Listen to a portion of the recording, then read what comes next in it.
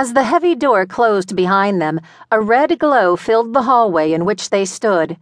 While Drake exchanged pleasantries with the man at the door, Chloe couldn't help walking over to the railings along the side of the hallway and peering down into the room below. Oversized sofas lined the walls, and coffee tables sat filled with glasses. A handful of people were sitting on the sofas, but for the most part the room looked empty. Chloe was still puzzling over this when she felt a large hand rest on the small of her back. "It's so empty," she said, glancing at Drake, who was now leaning beside her. He winked at her.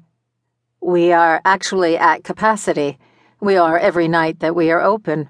You just can't see from up here," he said. "Come with me. Just remember to keep an open mind," he said again. The more he said this, the more it began to concern Chloe. How she could open her mind to the extent that he had asked her was beyond her, and what exactly was it that required her mind to be so open in the first place? Chloe followed Drake down the red-carpeted stairs and on to the hardwood floors below. She was only a few steps into the room when she noticed a corridor that ran under the hallway that she had been in just moments ago. She looked up at Drake questioningly. "Would you like a drink before I give you the tour?" he asked, jerking his head towards a small bar in the corner of the room. No thanks." She didn't want to waste any more time. She was ready to find out just what all this secrecy was about. "All right. Well, this is the main lounge. Mostly people just hang out in here and get to know each other. Making friends and small talk," he said. Chloe nodded. "Everyone pays their membership dues, so all drinks are on the house," he added. "Wow, that's pretty nice," Chloe said. Drake shrugged. "Just a little perk." Then, slipping his hand to the small of Chloe's back, he pushed her towards the long corridor.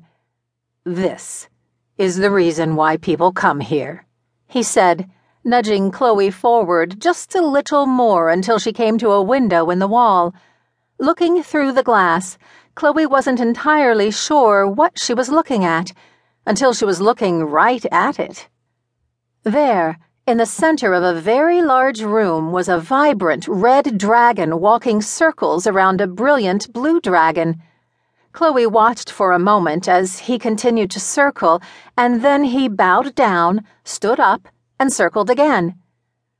What exactly am I looking at?" she finally spat out, turning back slowly to Drake. "Are they costumes?"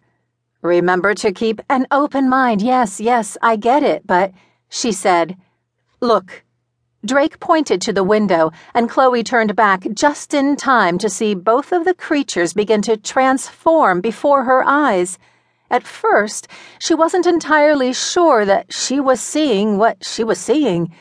Then, she had to be sure of what she was seeing, because there it was, living proof.